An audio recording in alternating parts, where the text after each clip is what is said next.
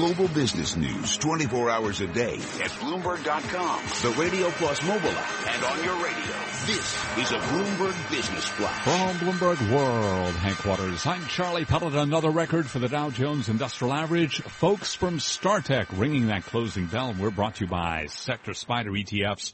Why buy a single stock when you can invest in the entire sector? Visit sectorspdrs.com or call 1-866-SECTOR ETF. Eighth day of gains on the Dow Jones Industrial Average, closing at the best level of the day, up 27 points, advancing 0.1% to 18,559.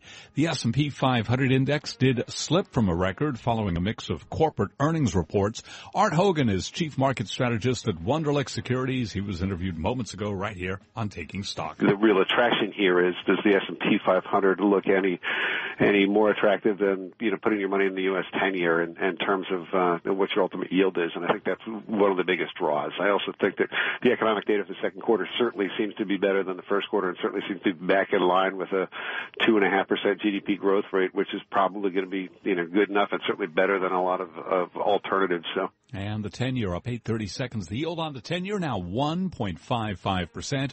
Gold up $3.40 the ounce to $13.32, a gain there of 0.3%. Crude oil down 61 cents a barrel, 44.63, back below $45 a barrel on West Texas Intermediate. A barrel of crude down 1.4%. Oil, by the way, closing at the lowest in more than 2 months.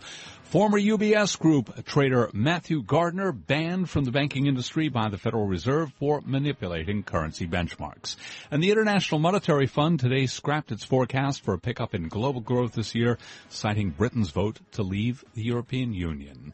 Again, recapping, Dow Industrials picking up 26 points to a record 18,559, up 0.1%. S&P 500 index down 3 points, a drop of 0.1%. 4:02 on Wall Street. Now let's take a look at other news from around the world on Bloomberg Radio. Charlie, thank you. From the Bloomberg Newsroom, I'm Mark Crumpton. After a roll call of delegates at the Republican National Convention tonight, Donald Trump will be the party's official nominee. His campaign chairman is Paul Manafort. He's excited about the fact that his quest will finally come to an end, and all of you who doubted that he could be nominated will no longer be able to say, yes, but maybe it won't happen. It will have happened. Hillary Clinton is criticizing Indiana Governor Mike Pence, Donald Trump's vice presidential pick. He's picked someone who stood for a law that would have legitimized blatant discrimination against the LGBT community.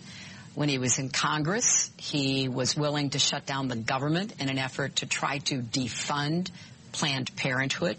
Mrs. Clinton made her comments during an interview with Charlie Rose. The location of the first presidential debate in September is moving from Ohio's Wright State University to New York's Hofstra University. The Commission on Presidential Debates made the announcement earlier today after Wright State dropped out, citing security concerns. Hofstra also hosted a presidential debate in 2012. German investigators say the Afghan asylum seeker who went on a rampage aboard a train had gotten word a friend of his had died in Afghanistan in the days ahead of the attack. The 17-year-old is said to have vowed to, quote, take revenge on these infidels in a note he wrote before carrying out the axe and knife attack. 5 people were wounded before the teen was killed by police. Global news 24 hours a day, powered by more than 2,600 journalists and analysts in more than 120 countries. I'm Mark Crumpton. This is Bloomberg. Charlie?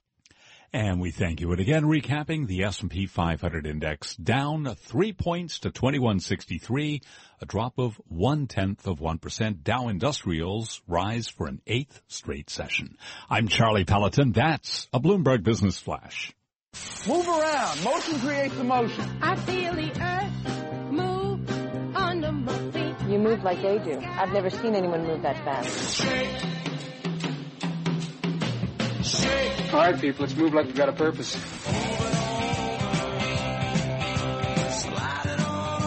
Company's called Movers and Shakers. They cost a little more, but that name cracked me up.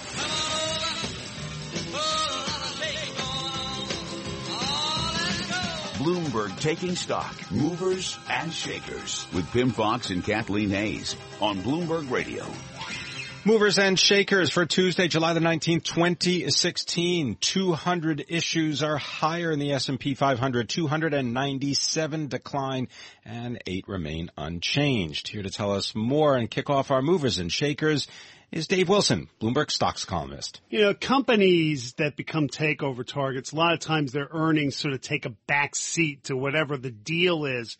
And I bring this up because we got results late yesterday from EMC, which is a takeover target for Dell. Now, the data storage system maker's second quarter earnings and revenue beat analyst average estimates in a Bloomberg survey. And then you also had results from EMC's software unit, VMware. Their quarterly profit and sales topped projections, and the company raised its forecast for the full year. EMC had a gain of 2.1% in today's trading. VMware was a real standout. This stock gained 9.1%, which was the biggest advance on the day in the Russell 3000 index of U.S. stocks. I'm going to tell you about Philip Morris International. The shares of Philip Morris International, the international tobacco and branded cigarettes company, shares down about 3% today. Pressure on margins. International net revenue may continue to decline. Second quarter earnings per share missed consensus by 4%. Cigarette shipment volume down nearly 5%, and operating margins narrowed 41% versus 42% in the same quarter last year. Once again, shares of Philip Morris, sometimes a dividend darling, it pays a dividend of 4%. Nevertheless, shares of Philip Morris down 3%. I'm going to stick with the takeover theme and talk about F5 Networks. About 6 weeks ago, Reuters reported that the company had hired Goldman Sachs to help it kind of sort through potential takeover offers. Well, today, the New York Post reported that F5 may become a takeover target for the private equity firm Thoma Bravo, at least that they're very interested in making a deal. Now, Thoma Bravo's actually been involved in 5 transactions since the beginning of June, including a $3 billion deal to buy the software maker Click Technologies. Now, the report on F5 cited an unnamed technology banker and said Thoma Bravo and F5 declined to comment. Nonetheless, F5 had the day's biggest gain, the S&P 500, the stock rising 4.1%. Well, the shares of Microsoft in regular trading down about 1.5%, but we're going to have to see what happens because they've just released their their fourth quarter adjusted earnings per share of 69 cents. That exceeds consensus estimates of 58 cents, and they're also reporting a fourth quarter revenue of $22.6 billion. That is better than average analyst estimates of $22.14 billion. Once again, during the regular session, shares of Microsoft down 1.5%. We'll be watching the stock as it trades in after hours. Right. Late trading, it's up a bit more than 4%. I wanted to mention W.W. Grainger. This is an industrial distributor, the kind of company that you look at if you're trying to get a broader sense of how industry's doing. And the short answer is not so well if you look at their second quarter results. Earnings and sales trailed estimates, and Grainger cut the midpoint of its forecast ranges for the full year. And I should point out that their competitor Fastenal, which had results out last week, and they were also disappointing. Grainger shares falling 4.8% on the day, one of the biggest losses in the S&P 500. Sempra Energy, the shares down about 0.5% today. They lowered their buyback target in order to fund a Mexican pipeline project. They affirmed their 2016 earnings per share forecast. They say that they're going to be earning between $4.60 and $5 a share. The estimate was for $4.99. They'll also be receiving some cash from the Aliso Canyon Insurance, and they say that they're going to be lowering that share buyback in order to fund that pipeline project. Once again, shares of Sempra Energy down 0.5%. I'll give you a quick overview of health insurers. United Health Group had earnings out. They were well received in the end. Shares up 1.3%. Second quarter results beating estimates. Cigna, Anthem, Humana, and Aetna all lower. Person familiar with the matter telling us that U.S. antitrust officials are poised to file lawsuits to block all these companies' deals. Humana took the biggest hit on the day, down almost 4%. Time now for the Volatility Index Report, brought to you by the CBOE VIX Options and Futures. Volatility can be harnessed with CBOE VIX Options and Futures. See disclosures. Learn more at cboe.com/powerful outcomes VIX.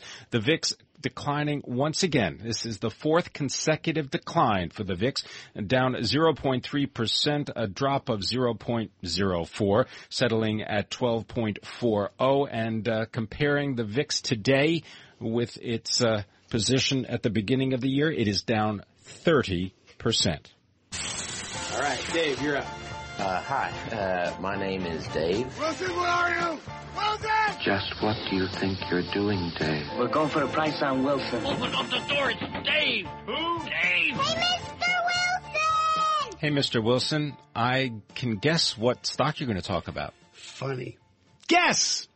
That's your answer. Company's approaching the 20th anniversary of its initial public offering. The apparel maker and retailer went public in August 1996. It's been a real up and down stock the last 10 years. Peaked in October 2007, plummeted as much as 82%, recouped most of that loss, and then retreated anew. Just last month, Guess traded at the lowest price since March 2009. And the company's been trying to come back. The latest bid was set back today after Piper Jaffray lowered its rating, the equivalent of sell from neutral. Analyst Aaron Murphy wrote in a report that the company's plan for a turnaround faces growing risks in the next 6 to 12 months. She cited a potential drop in licensing income and price cuts, along with increases in store openings and inventory. The data compiled by Bloomberg shows Piper is now the only firm to recommend selling Guess. Many investors did just that today as the stock lost 7.1%. That was the biggest decline for Guess since March.